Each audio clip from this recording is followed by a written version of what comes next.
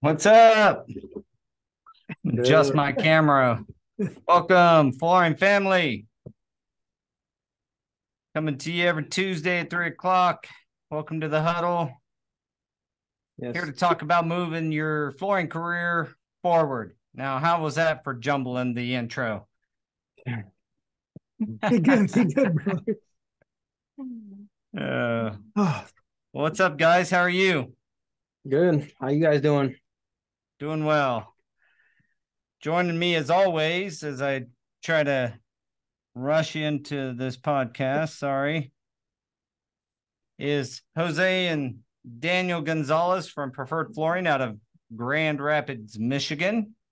we're here. If you're up there doing a flooring project or a construction job and need some services, these are your guys right there. So today we're going to be talking about the importance of safety. And it's kind of became a little bit bigger topic in our industry. Several news outlets or industry publications have reached out about writing some articles and such, kind of safety oriented. And so I thought I would start this off by asking you guys, have you ever been visited by OSHA? Yes, Yes, sir. we have. We have as well. So I thought we'd share war stories a little bit and then get into some of the ways that we can maybe look to improve. I know we have some ways that we needed to improve. So tell me about your guys' visit. What was the context? And you don't have to name the project. In fact, don't name the project. Oh, it's But totally just fine. We did good. So I mean, it was just one of those random. The most recent one of the random visits. They were doing work outside on a lift, and they just happened to be driving by. On the So way to another project, not even this project. so they did a random inspection. And they came in, and we did like everyone else who is in compliance does. We said, everybody go on break. I'll call you when it's time to come back in. yeah. You know, I wish I was joking about that, but I had no idea what to expect on that one, right? Because it was a surprise. But we actually did pretty good. They came in and checked. For us, it was pretty simple. They checked all of our cords, all of our connections. They made sure that we were, you know, boots, hard hat, high vis. I mean, we were compliant. Did they That ask you? day, that day we were compliant. I would say that, but the project that we were on actually required that, right? So certain projects require full PPE, and they have their own systems in place to help make sure that everyone on site is within range of compliance for something like that. Do you guys have your standard for safety? And so you get on a job site and the superintendent's not wearing a hard hat or whatever, and it's kind of a laxed project in that manner. Do you guys still have your guys' standards, or how do you guys deal with that? I think that's like, especially with hard hats and stuff, it's been a big thing of mine because if I'm wearing a hard hat and I'm kneeling down, it's gonna hit the back of my neck anyways, and then done. So what is the point when I'm working on my knees, right?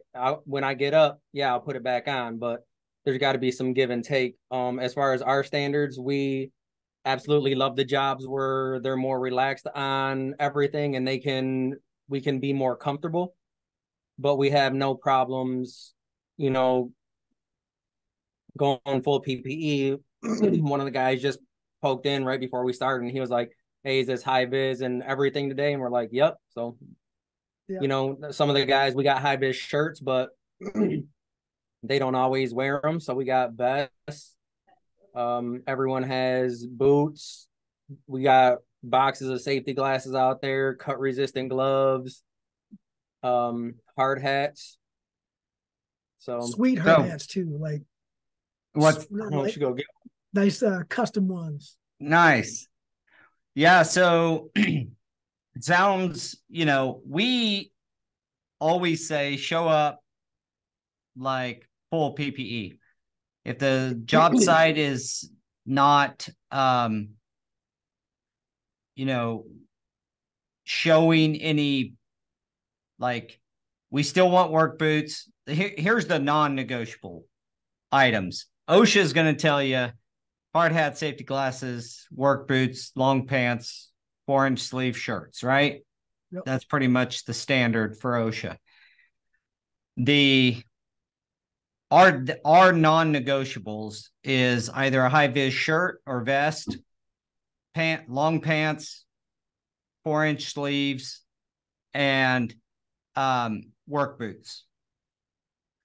That's what we want our guys to wear. Now, I've caught plenty of guys in tennis shoes when it's, a really lax job, and it's really hard. Here's the thing. It's really hard to get on your guys when the superintendent and the foreman's running around and, Props. tennis shoes and stuff. So it's a difficult thing. I wrote an article recently about this that I think, I'm going to send to the publications, but it talks about the leadership and it has to start up there from a safety perspective. And I know as flooring guys, we enjoy the jobs, and we always say, if we got to wear a hard hat, the job's not ready for us. That's kind of been the mantra over the years. But the truth is, the way you described it, Daniel, is how a lot of even the really safety oriented, unless we're on base and there's a Corps of Engineers safety guy and all this, it's kind of the way even our more safety conscious projects allow us to be. If we're in a room installing the floor, keep your hard hat right next to you, keep your safety glasses on, and be as far as you can take it, and keep your hard hat by you. And just like you said, Daniel, if you get up, that hard hat goes on as soon as you stand up, not as you're walking out of the room. And part of that I understand from the superintendent or a safety conscious, like a safety, a safety director or something from a GC, is they got to set precedents for everybody, because not the whole, a lot of times, you finish projects off in wings or in sections or phases. Yep. And you just can't have, one trade walking around without hard hats. That just does not set a good precedence. But so I'll tell you about our safety. One of our OSHA, I think we've been visited 3 times total in 20 years. So not excessively. The last one was at a large hospital job, and we thankfully got through, but they almost got us on some chemicals we were using that we didn't have MSDS sheets on. Denature, simple stuff though, that not like your adhesives. We had all that, and we actually had it in the work order in Go Carrera. So that worked perfect because it had the job name, and the documents were attached with the job name and the job address, the whole work. So that worked perfect, but we didn't have it for denatured alcohol.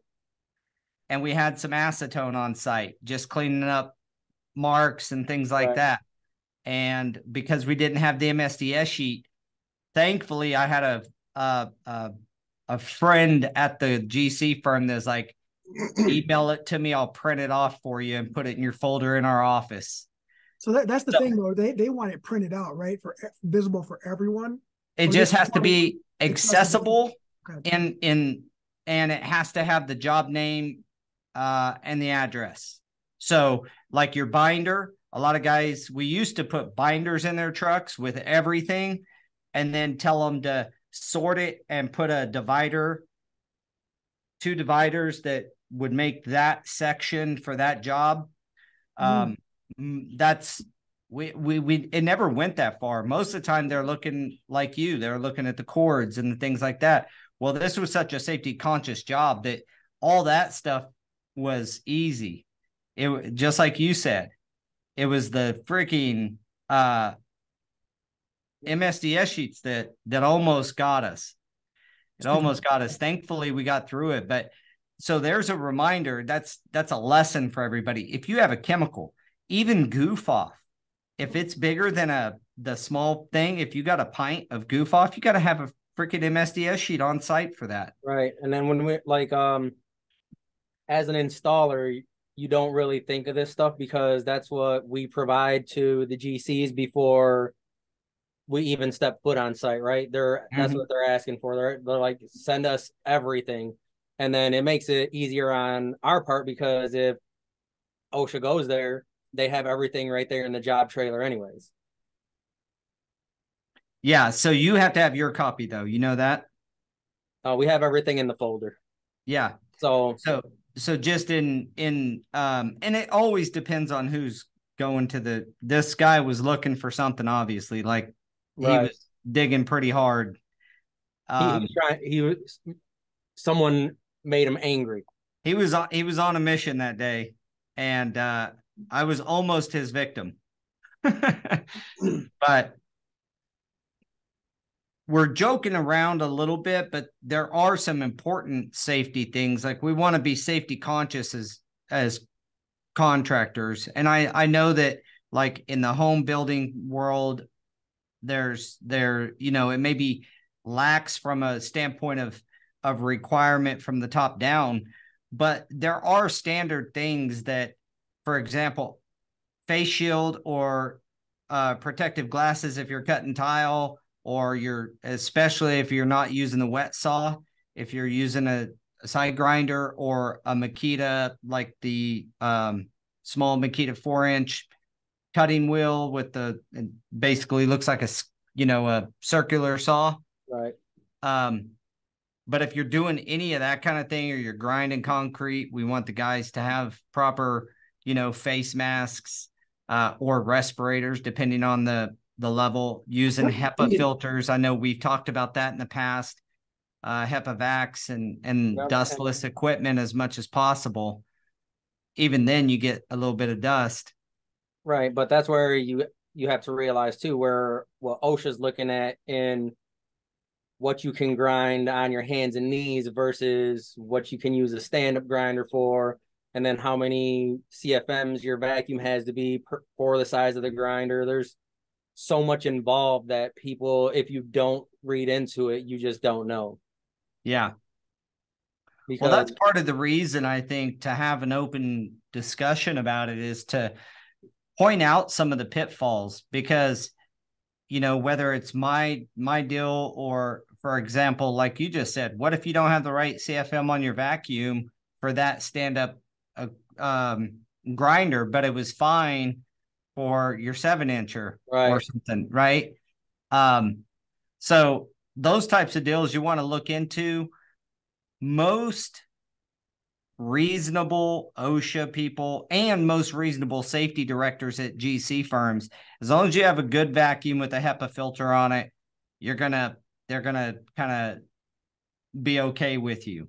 But like I said, you can get that guy. I mean, we literally got very lucky we didn't get hit on that deal, and it was for acetone and denatured alcohol stuff you buy at Lowe's, Right. That could have been something you were like, oh, let's go grab this real quick, and it's just an afterthought. Well, that's exactly what it was. The installer had it in his van, wanted to clean off some marks off of his vinyl and different stuff. I mean, some of his pencil marks or whatever,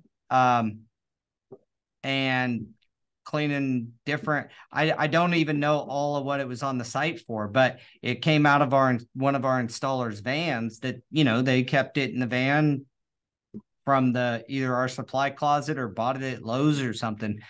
And a lot of times that's what the danger is. And I just told our guys, like, hey, if you take something on site, at least let us know and we can email the contractor an MSDS for it.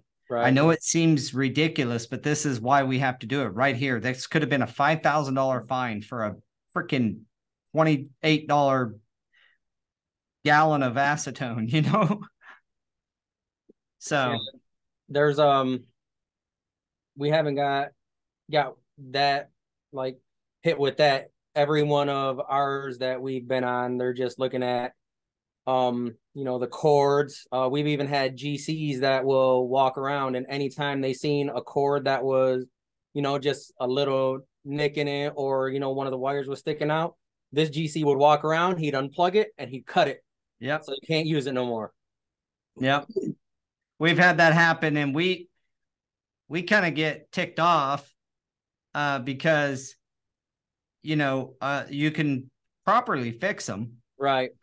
But you're like, well, there goes that. I got to get a whole new plug. Because they never cut it like right. No, they cut it with in the middle. That much left from the plug, and you can't do nothing about it. So you got to buy a new plug and redo the whole thing. But and if you're using 10 gauge cords like we do for our grinders and stuff, you get a 100-foot 10 gauge cord. That's a $200 cord. Right. So yeah, making sure that you inspect your equipment before you take it to site. All your GFI stuff all your cords are in good shape, all of that kind of thing. What do you guys think the number one cause of death on job sites? Fall. Yeah. Number one cause.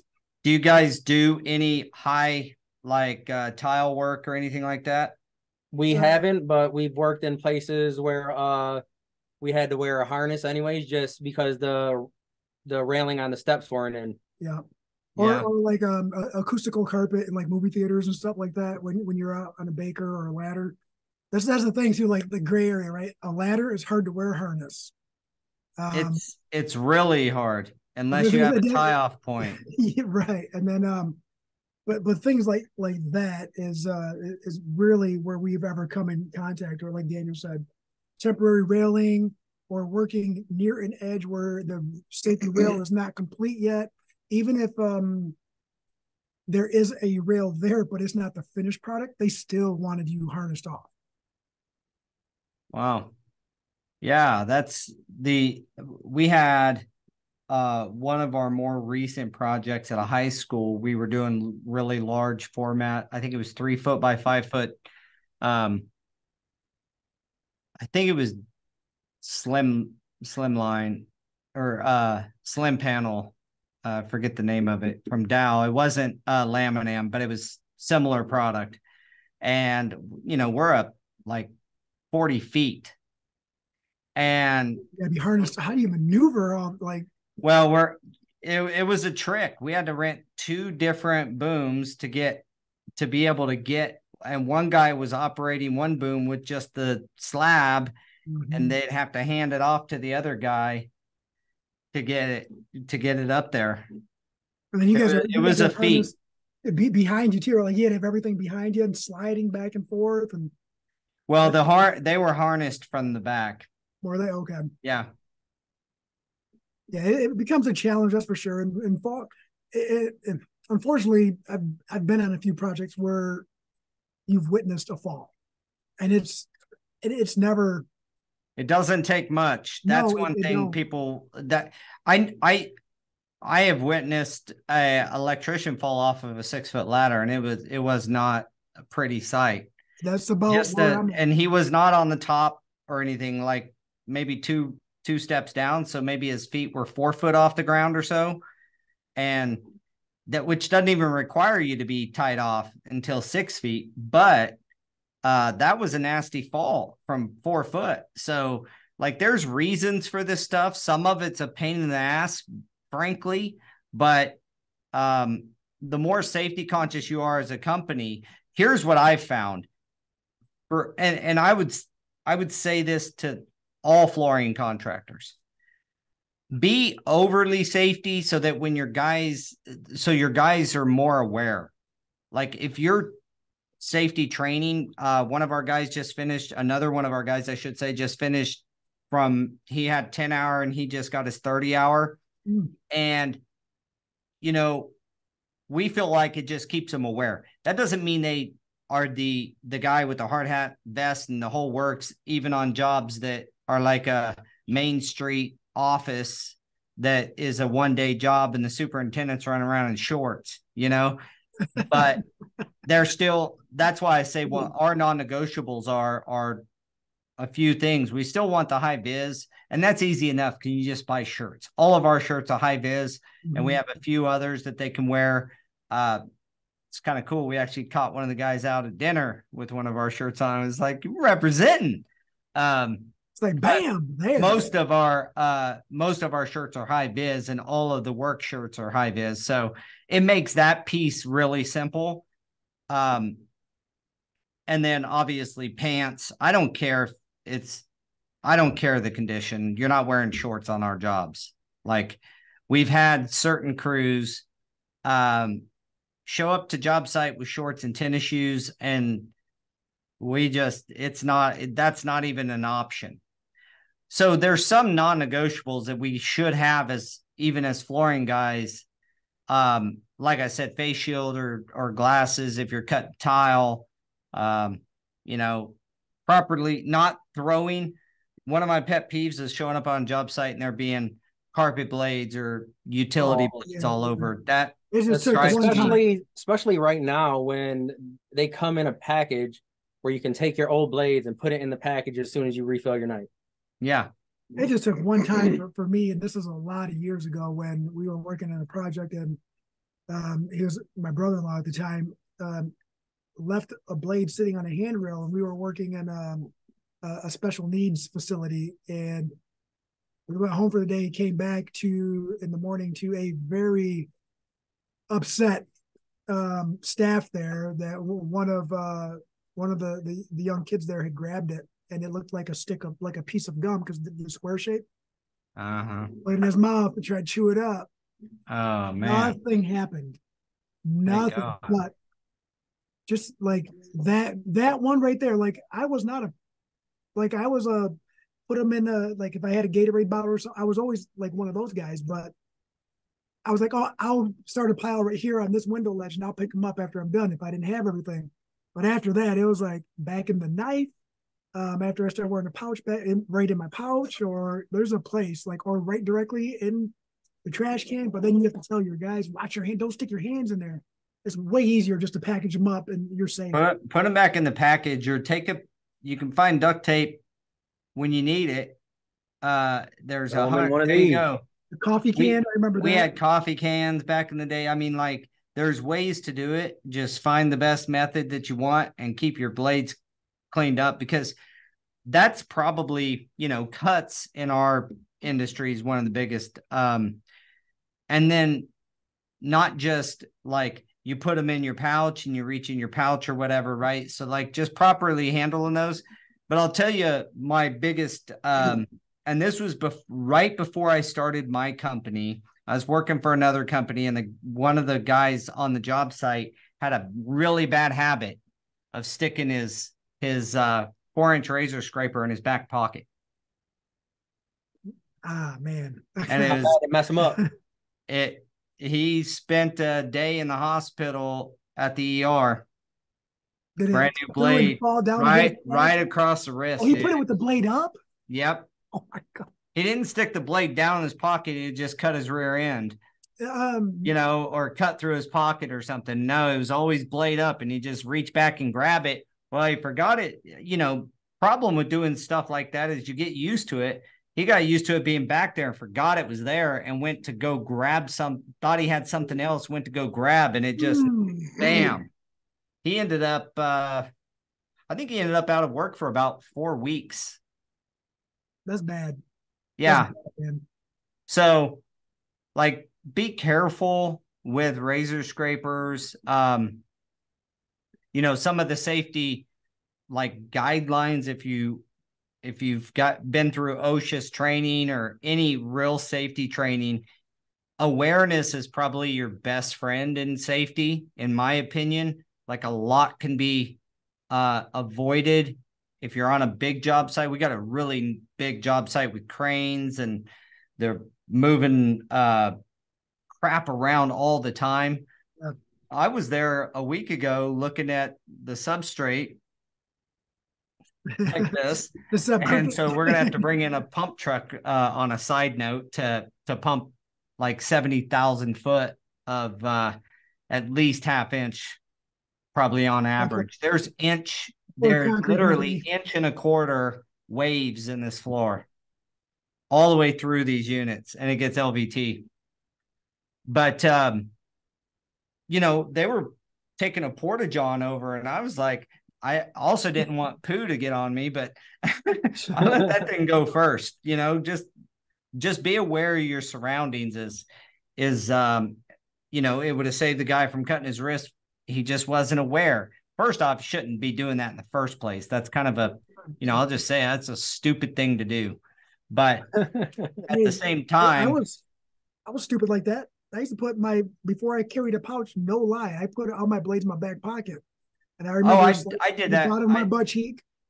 And then I remember my utility knife falling through the hole that it cut in the back pocket and stabbed me in my calf as I was walking on the way. Like I felt it, and I moved real quick, and then something bit me. Something bit me. Yeah.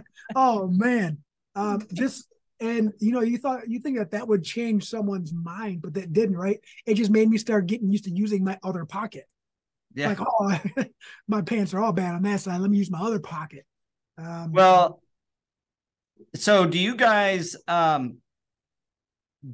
have like what do you guys do for your safety? Do you do safety trainings? We do toolbox, as job requires. And if you have enough jobs, it works. You don't have to do something special. But do you guys do toolbox talks and all that kind of thing? Yeah. Well, we might be we might be slacking slightly because we've kind of the crews kind of dwindle a little bit, and it's been project to project and kind of lean on the leadership on site to go over all of that. And we are fortunate that we're working on a lot of repeat jobs with a lot of repeat customers, and we've already been through not only their safety curriculum, but then we go through it ours before we go to their meeting, and then they add to it. So you know what? Maybe we better just retouch on some of that too, because you get complacent. Yeah, every once in a while. Yeah. Particularly if there's a new guy. I know that our field superintendents will do a toolbox talk in the middle of the week if we haven't had one for a job in a while, or if there's a crew that hadn't been on a job that has them. Where do you guys get your safety, your toolbox talks? Work comp company. There you go. If you don't know that, any installer, if you have an insurance company, they'll give you, especially if you should have work comp, so they'll provide you with a whole host, like hundreds and hundreds of different topics, and just print them off and go over the topic and get it signed, and there you go. They'll even help you with your own custom employee safety handbook if you really want to. And most of the literature is already readily available, so it's just a matter of picking and choosing what you want to put in yours and consolidating information. It's super simple. So I'm going to tell you one other story that we never got in trouble for, but made it really big. And I'm not going to tell you anything else except for the story. But we had two installers. One had a TikTok account, and he was filming. One of our guys had glued himself into a corner and grabbed a hold of a door and swung himself over to where the glue was not, almost getting his fingers. Didn't get his fingers. No harm, no foul, but this other installer posted it on TikTok. By the time I was made aware of it, it had 1.8 million views. And people and he had this background song of something about, I forget the name of the song. It was like a parody of a really popular song, but it said something like, in a world of OSHA violations. Yeah, the Willy Wonka song, right? There you go. So that's the song that they had played. And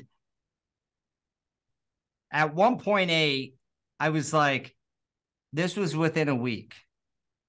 And this wasn't modern. This was right when, I mean, maybe 2 years ago, maybe TikTok was a couple of years old at that point, or a year old, something like that. So it wasn't like today a 1.8 million views or 1.7 million views is still a lot, but it's not out of this world. That's pretty out of this world if you think about it back then. And anyway, so we had him take it down, obviously, and said, you know, guys, it would have been just as easy to leave your path out of the door, glue that little bit with the rest of the room that you had to finish anyway. No need in having you didn't have to have a straight line. You can zigzag your LVT and not have to worry about it. But yeah, so I might be a little jealous that he was able to hold on to the door and swing, because I know that if I did that, it'd be fail. I'd be on the fail. You'd be in the glue. Glue. Yeah, like. Well, I thought, safety's never like the funnest conversation to have, but I thought we could just challenge each other from asking those types of questions of what is your safety protocol? Yeah. What are the things that you guys want from your crews on site, regardless of whether or not, is it the same? Is it pants and a 4-inch sleeves, or is if it's really like a lax, can they wear tank tops? Nope. Okay, so you guys kind of have, or the sleeves or pants, 100% uniformed, always with the company logo.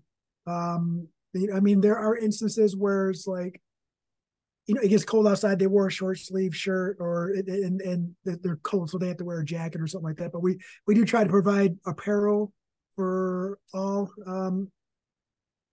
weather. I mean, we don't work outside, so we don't have overalls or anything like that. But we try to make it so it's hard for anyone not to have something preferred flooring on the job site, right? Like, and then all your stuff checks all the boxes for safety anyway. Yes. And the vest and the high vis, I think that's the hardest one, because like we did notice that depending on the color of high vis, it does retain some smell. And I don't know why that is, but it does. On your shirts? On your shirts, yes. Depending on the material and the color. I think cotton, high vis yellow, and cotton retained more smell. So I mean, it's hard to work with someone when they smell like a bag of dirty rags, and it's not their fault, right? And I haven't ran into that with ours. The fluorescent, or maybe I just stink. I don't know. But you try to have all that in place, because you want to make sure that you're representing, and you want separation, right? You want, if something were to happen, you want to be able to be recognizable by some of the other trades. Hey, that's preferred flooring. You don't want, I don't know who that is, right? Wearing a AC/DC shirt, and it's just, I think. Well, that's not only unprofessional, it's also distracting. Right. And that's why most safety directors don't want it on their job sites, And I think identifying an individual and as to what company they are is also part of safety as well. You need to be able to identify and create separation. Well, who do I go to if this guy gets hurt, if I don't know who he works for, right? Yeah. That's part of it. So do you guys, so I asked you, what was the number one cause of death? Do you know what the number one cause for injury is? Lifting. You guys are like, did you read, like, did you guys get my article from Ashland or something? Oh, really? Is it how it is? It's lifting. So we do one of the biggest things, and we've probably got a little lax on this occasionally as well, but proper lifting of like sheet vinyl rolls and stuff like that, and moving those things, like there's an art to this. There is an art, and we have some stories about that, and you're absolutely right. Like, if you don't know anything about center of gravity and balance, like there is an art to that, and many of people that worked with us alongside us, including ourselves, have avoided injury like that thing will break your leg. Like, bam, if you're not doing it right, it'll break anything. Yeah. So we when we do our classes on lifting of sheet vinyl, because you don't always have like, anything fancy on a job site to pick it up and move it around. You got to get it up and onto at least on a cart or something if you're going to move it a far distance. And one of the things we try to make sure of is, first off, when you're storing it, store it together tight and band it together. It's much less likely to fall. Don't just store one roll here and then a foot away another roll and a foot away another roll. If it's going to be stored there for any minute, any length of time, because you guys know you don't have to hit it that hard to knock it over. And when it's coming down, baby, you better be really strong if you think you're going to stop a roll of sheet vinyl from hitting the floor. You better learn. I would say forget about strength and just learn how to move out of the way. So that's the second point, actually, is when you are moving, it's one guy in front, one guy in back, everybody else the heck out of the way, and know where your points are. Like if it falls, that you're not destroying something. So leaning it in a direction, and if it gets away from you, get the hell out of it. Yes, 100%. That's just let it fall. And just know, like, if you guys are moving it, know that drywall, paint, all that stuff is a lot easier to repair than your body. Yeah, if you're aware when you're moving it, you can even avoid damaging other stuff, and it'll just fall on the concrete. Sometimes it's unavoidable, but the best thing, I don't care about, replacing a piece of sheetrock or a window at the end of the day, if it's got to do with someone's, health. So we teach proper handling of that, and then proper lifting. I used to do a ton of VCT. That's not as big of a deal anymore, but a box of VCT was 63.5 pounds.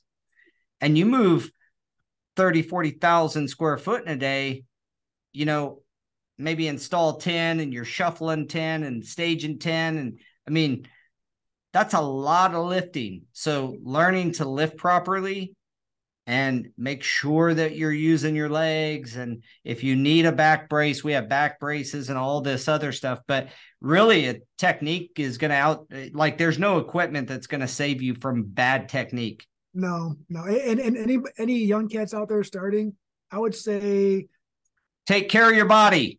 Go if you know you're going to spend a day unloading, put on a back brace. Your number one tool. Need it. Your number one tool, remember? Your body. Yeah, that's right. Like put on a back brace. I remember unloading 2 truckloads of VCT, and we were getting into the groove, and then all it takes is one person, let me shift this box, and they go to reach for the other one. The other guy's already letting it go out of the truck. I remember him dropping it on the truck driver's fingers, and that dude's fingers exploding.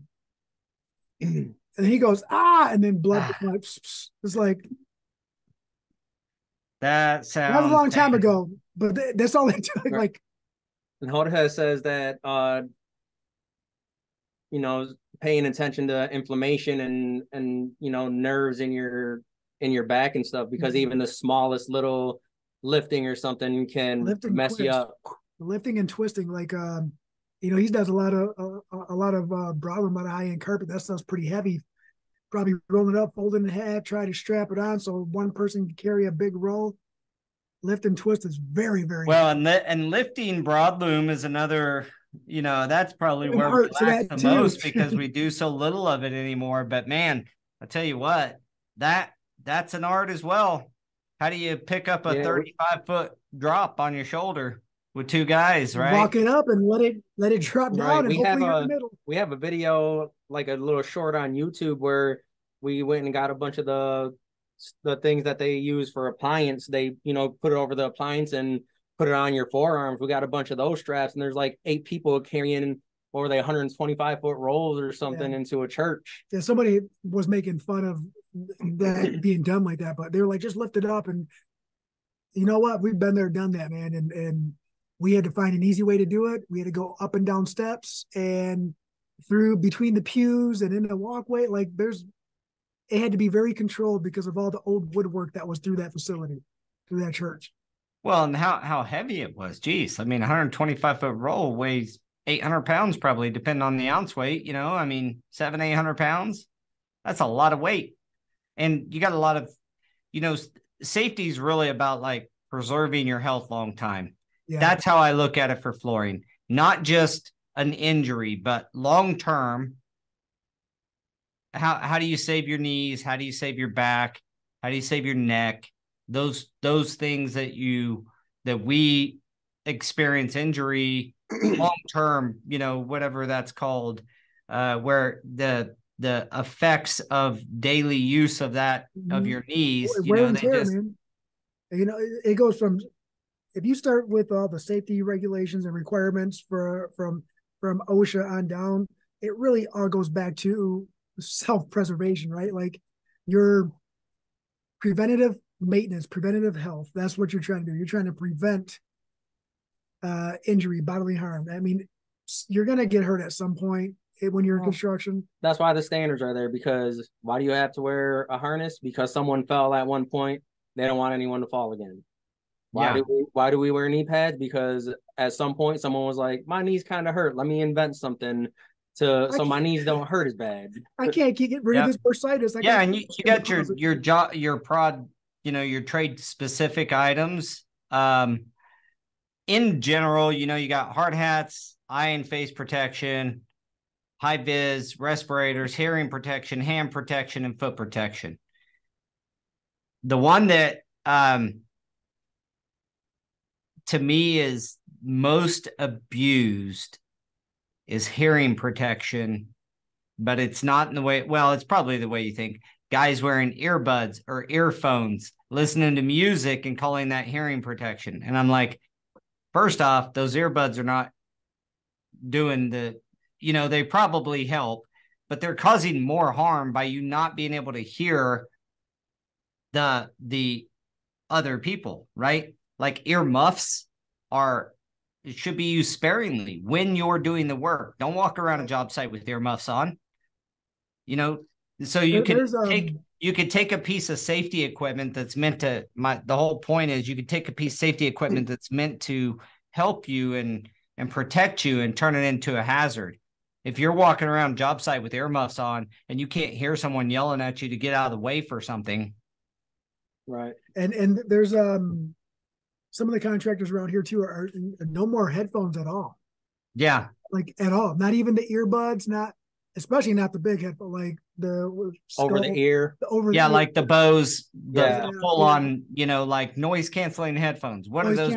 I mean, come on. So, and that's one thing too. Like it's always been a pet peeve of mine because he when we worked together, he was the one that would put them in and he'd rock out, and I'd be like, "Hey Daniel," and then that's when all safety out. You grab your knife, you throw it at him because he's not listening. No, I'm just playing. But so that part I understand. Like you're right, the safety you got to hear. Hey, watch out! Hey, or somebody's backing up. But then I started using a headset for talking on the phone instead of working and having to stop, but I would only put one in. We're okay with like a single earbud, but we don't want you listening to music unless it's like, and we know it's going to happen, but we try to say, like, just think of yourself. A lot of safety is trying to ingrain the idea of safety. It's not just doing the act because you have to do the act. I try to approach it. I know our guys try to approach it that are really in charge of safety for us, try to approach it to teach you why you need to do this. Why is it so important? Like if you're going to listen to music, I mean, what am I going to do? Walk up to every guy and they're probably listening to music, but keep it at a level where you can hear other people and only one earbud in. Period. If you're going to have an earbud in, because a lot of people do that with their phone. So they don't, just like you said, they don't have to stop, pick up the phone. They can just go, hello, Yep. And I get it. But at the same time, we got to be somewhat safety conscious. So trying to just ingrain the idea of safety and the whys behind each reason, and then let each guy use some common sense, because all this can go out the window without common sense. I mean, you know, so gloves, wear gloves whenever you can. I did appreciate all the work I put into my calluses at one point, and I took pride in shaking someone's hand and my hand feeling like an absolute rock. I love gorilla hands. Yeah, I loved it when they said something like that was a compliment to my hard work when they said that.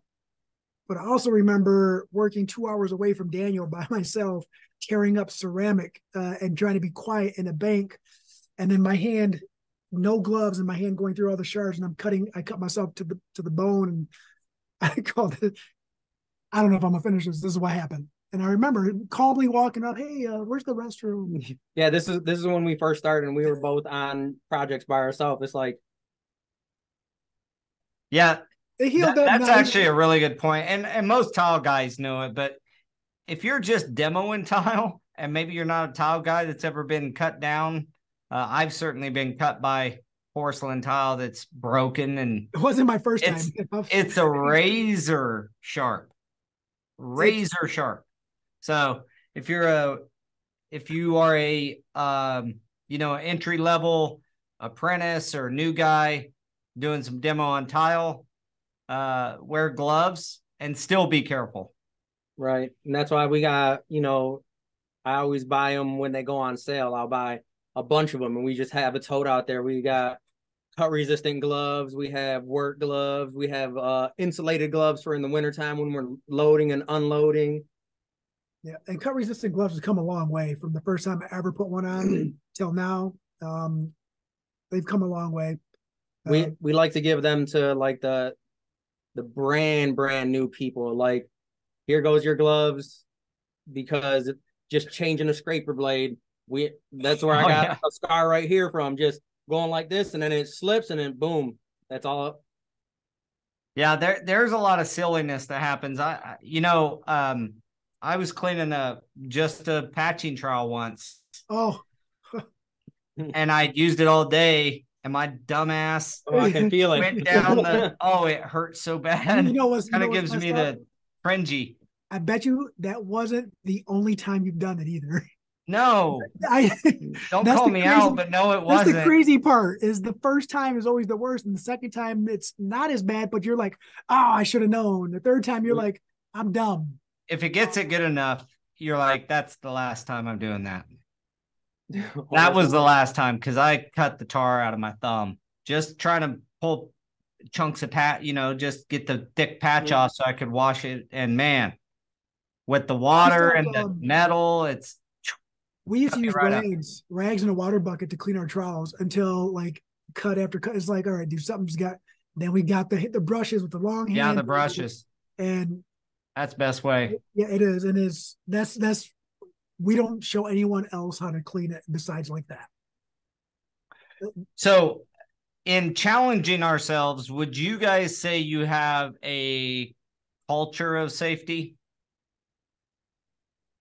I would say that I don't want to say culture, right? Because that means that it's all encompassing. That means that we embrace every aspect of it 100% of the time. But I would say that we make sure that we are implementing safety all the time. Like, yeah, I say we're cognizant, not culturized. Yeah. There you go. It's like the culture is definitely. Is that because we're flooring guys? I think it is, to be honest with you. Because I feel like I take a leadership kind of stance on a lot of this stuff, but as safety conscious as I am, and I use the word conscious because that's what I feel like our company is, but to have it as part of our culture, I feel like we'd have to take more steps and more steps in the direction of enforcement, probably. Enforcement's important though, because the one thing I didn't say is the guy that had the scraper in the back of his pocket, our foreman, other people, he was a mechanic. There was a project foreman on this project is a big high school. we made fun of him, like joked about it, like, yeah, you're gonna cut your, you know, you can cut your arm off someday, or watch out, you're gonna shave your back, stuff like that. Yeah. But never said, take the freaking scraper out of your pocket. Right. Like, I was only 22, so I'm not trying to give myself an excuse, but I was a little bit fearful. So I would say one part of the culture should be nobody should be fired for filing a safety concern about somebody else, no matter who that is. That's it right there. A safety concern, right? Like, it's not a complaint, it's a concern. And it's out of concern for someone else's safety, your safety. That's a really good way to put it. And if someone's being unsafe on a job site, I want people to feel comfortable enough to say something without the fear of being fired or some level of retaliation. Well, that's where, that's why we say we're a team, right? It's not, I'm going to go snitch on you because you're doing this. It's, hey, we're going to talk about this because this needs to be fixed, right? Like, this isn't safe. How can we fix it? And it's not like I'm calling you out because you were doing this wrong. It's, hey, maybe we've always done it this way. I don't like the way it's happening. What can we do to change it? Yeah, if you can empower them to have some self-governance, meaning the 22-year-old brand new kid that just got out of, a 10-week course or something, and a portion of that was safety, and then he goes to your job and a mechanic's doing something unsafe, or a full-fledged journeyman or something's doing something unsafe. You want that new guy to have the power to say something to him without him getting retaliated against. That's the trickiest thing with safety, I think, because what old dude's going to listen to this new cat, right? They always get this attitude. We've watched it happen. And I'm like, hey, man, he either cares about his own safety or he cares about yours. And either way, he should say something. No, he's just a pompous little shit. That's what I got back. You just see it over and over again, right? And the biggest one lately for me has been the silica standard. Because you got all these guys out. I breathed asbestos for years and I'm fine. You guys can get, silica is nothing. And it's like, that's not the point. We know that it causes health issues. Let's do everything we can to keep everyone healthy. And it's not just, everyone else. It's yourself included. Like, and if you don't care about yourself, at least start caring about others. Other people, yeah. What's the thing too is who's susceptible. Like, if someone has an underlying issue that they don't even know about yet, and you're kicking up all that dust, and next you know that they have a reaction to the silica or something that's airborne. Like, if they have a reaction inside, we don't know what's going to happen. Like, we don't know that. I don't know if someone. Yeah. Like, I just met my son's baseball coach. We made some food. We brought it to one of the games, and it had onions in it. He said, "Does it have onions?" And I'm like, "Well, yeah, this is guac. Yeah, it's got onions in it." He's like, "Well, I'm allergic." I'm like, I've never met anybody allergic to onions, so I don't think of it, right? And the peanut butter thing, but it's the same thing. Someone might have just a bad reaction to something that's in the airborne contaminants.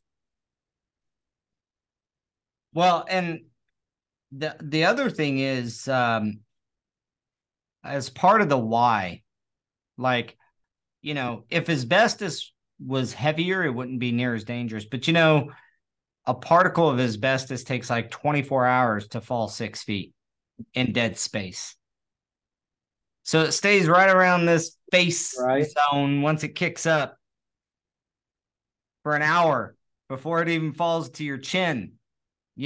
Like, it takes an hour for it to fall this far, basically, right? Silica is heavier, and it's a different shape of a particle, so it falls faster, but not. That's a problem with silica too, is it's still very light and it falls very slowly. That's part of the danger. There's plenty of things in this world that'll give you cancer and cause you problems, but they're away from you, part of the problem is how slow these particles fall. So the point being here is if you kick up dust, if you kick up asbestos, which if you're messing with asbestos, then you need to be licensed to mess with it. But point is with the silica is you can cause people harm that when you think they're not in harm. You got, that's why the why to me is so important. Them understanding why we use this HEPA equipment. It's not just concrete dust. It's like you got to understand what this stuff does, and then you can kind of get your head wrapped around why it's so important that, hey, maybe we should protect ourselves a little bit better.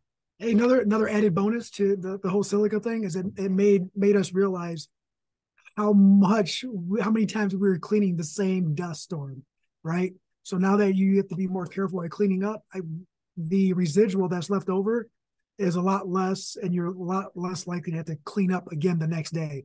You create a dust storm, you clean up, you're like, we're all good for tomorrow. Come in, start spreading glue. You come in the next day, you go like this, and it's like, yeah, like it's crazy. Yeah, my very first day on any job site, I got kicked off. I think I may have told you guys this story, but I got some good old fashioned fluorine hazing going on. Go grab the tile stretcher kind of shit. And it was, instead of that though, they gave me a broom and sent me into the sanctuary of a church that had all this wood, these wood beams. Oh. And they were all finished and perfectly clean. All that was left was to lay the carpet. And the guy sent me in and said, hey, go sweep that room. With a kitchen broom? Yeah, like I'd never even, outside of sweeping a garage floor or something, I had never, I didn't know the process of how to keep the dust down, let alone I shouldn't have been sweeping that floor anyway. I should have vacuumed it. But they were like, go sweep that floor. I went in there and I'm just like, look how white my nose hairs are, guys. Dude, I bet I sucked enough silica that day for all of us. My nose had it. I had it in my ears. I had eye boogers that were like crusty black, brown eye I was coughing the crap up. And I got kicked off the job site because superintendent come in there and called me the dumbest MFer he's ever met. Hey, I got that. And threw me off the job site. First time somebody told me to go grab sweeping compound. It's the same thing. Like go and grab the vinyl or the base stretcher. Sweeping compound. Why am I going to throw stuff on the floor to sweep it back up? That sounds so stupid. So I went and dusted the place out. And they're like, dude, where's the sweeping compound? I'm like, what are you talking about?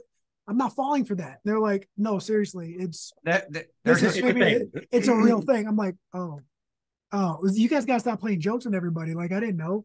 That's the one they didn't. The oil-based sweeping compound, not to get off the safety subject, but don't use that. Yeah, no. Use the wax stuff. But I know we're not, I feel like we're pretty good because we get a lot of just hit stop streaming. I got to take off. I got to get my son to his game. So good luck. Just hit stop streaming when you're done.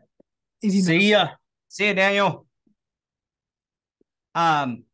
So I feel like we're pretty good, and we show up on site we always say just show up as if you're going to a fully PPE job. And then if the superintendent is dressed a certain way, match your foreman or the project superintendent, right? But I think, we got to look past just what is enforced and encourage them to look around. If there's overhead work, please wear your hard hat. Even if the superintendent's not, it's just not worth it. One elbow off of a fire sprinkler, weighs 3 pounds, falling from 30 feet. That'll at least knock you out, if not, and give you a heck of a good gash. Like, think of your people. And I know how much flooring guys hate this subject too. So, but it's so important. It's necessary. It is necessary. It is necessary. And protecting yourself from long-term harm, but also that short-term harm. And so that's why I feel like we do pretty good. But from a overall like construction standpoint, I think just flooring in general is a little bit behind, you know? Well, we're way behind. We're not just a little bit, we're way behind. And that's only we most of the flooring installers are individual sole proprietors, right? Subcontractors, Independence. independents. They don't think about uh, having to maintain a program that could facilitate 10, 20, 30, 40 people. And that's what it is. Once you start getting into that and you have to start worrying about more than just yourself, that's where a lot of that comes into place. And larger companies like share your information with your subcontractors, right? Do it with your subs. It's one of the trainings you can do and not get in any trouble from like employer training type stuff, crossing any lines there. Safety training is the one you can do with that's why GCs can do it with us, right? They don't send us to learn how to lay sheet vinyl, nor could they, even if they wanted to. Right. But they can do safety trainings with us. So safety training is one of those things you can do with your subs. You can do with you should be doing it with everybody as much as you can. Mm-hmm. That's where I think the toolbox talks. And if you have some safety conscious projects, it comes in real handy to, have some consistency in those meetings. So what do you guys, just to close this out, is there anything that we've talked about that kind of made you say, we need to get a little bit better at that? Yeah, I think it's just more or less being more consistent with the conversation and making sure that we're stirring up the dust again, with the safety talk, right? Like, I know, like, it's always fresh in my mind. And whenever I'm showing somebody something or we're talking about it, I always bring it up. But as far as going over specifics and being more consistent on it, like on a schedule with it, I say, hey guys, this is safety week of, every month, or hey, this is every other Wednesday should have safety day. You know what I mean? Just so that way it's fresh. And then that's a good idea. Like do once a month or once a week, just like a safety refresher even. Right. Like who's not being safe, who is being safe, who's making sure that it's implemented, who's making sure that you have what you need when you're forgetting to be safe, right? Like, I think it's really important because I'm going to close out with this because I can't believe how fast time goes sometimes, but if everybody's successful in getting more new blood into the industry, those guys have to act in a safe manner. They're going to hurt themselves or somebody else. So your supervisors and the best thing you can do is make sure that everybody takes a leadership role in safety, be conscious, and understand that just because the superintendent's not wearing a hard hat, look around you, assess the situation, put one on if you feel like it's the best thing to have one on, even if it's not, you're not going to get in trouble for not having it. A lot of the electricians and plumbers and the bigger trades, they wear it all the time, dude. Like, it's just part of their work gear. And I get it. Flooring, we're a lot further down the road on a project. So that's part of our reluctancy, I think. And then the fact is we're on our knees all day, and having a hard hat on kind of sucks. And so does safety glasses. They're always sliding down and getting in the way. And they have what do they call them? Bump caps. Is that what they call them? They're a little bit smaller, made for not in the beginning stages of a project, but get one that fits for you. And I've had the big gaudy ones, and I've had the smaller ones. And I tell you what, from being a finisher going in there in a project, the smaller ones are more up my alley anyway. I'm not bumping my head on under a desk. I bump my head on a lot of things. They got them the size of, like, almost the size of bike helmets that are really tight to your head. So comfortable.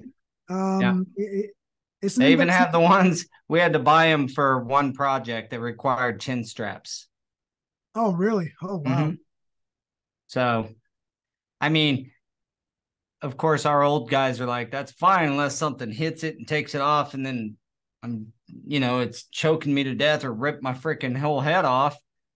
I'm like, okay, you kind of got a Then point. you just take your carpet knife out and you cut the strap, right? Okay, that's not say. Don't listen to me, guys. I'm sorry. Don't rewind, strike that. Yeah, edit that.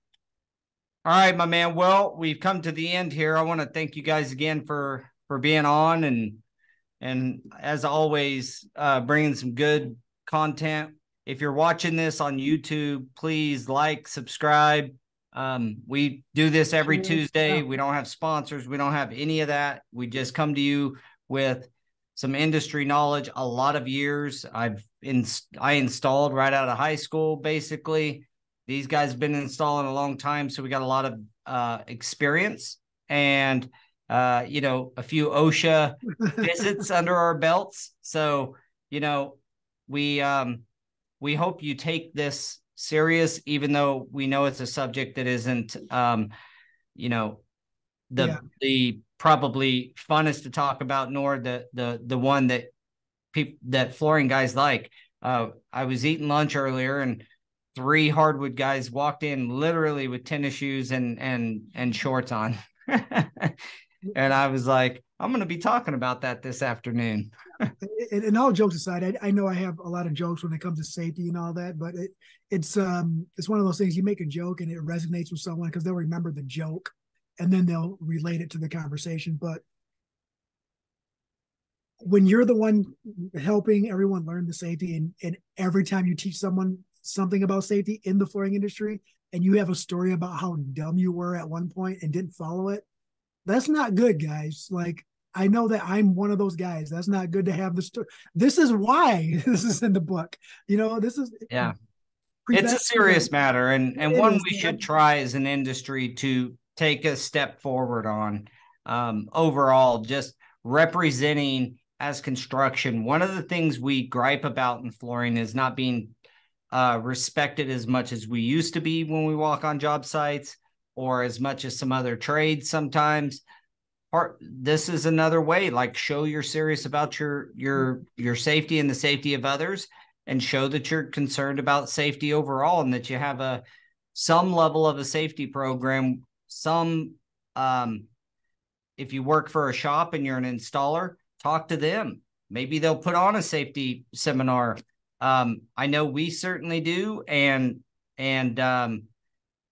just not as often as we should. So that's where I think we can get better as well. Yeah. So, all right, my brother, it was great seeing you again. Sure. Loved it. Appreciate everything. And we will see you next week. All right, man. Have a good one. All right. See you, man.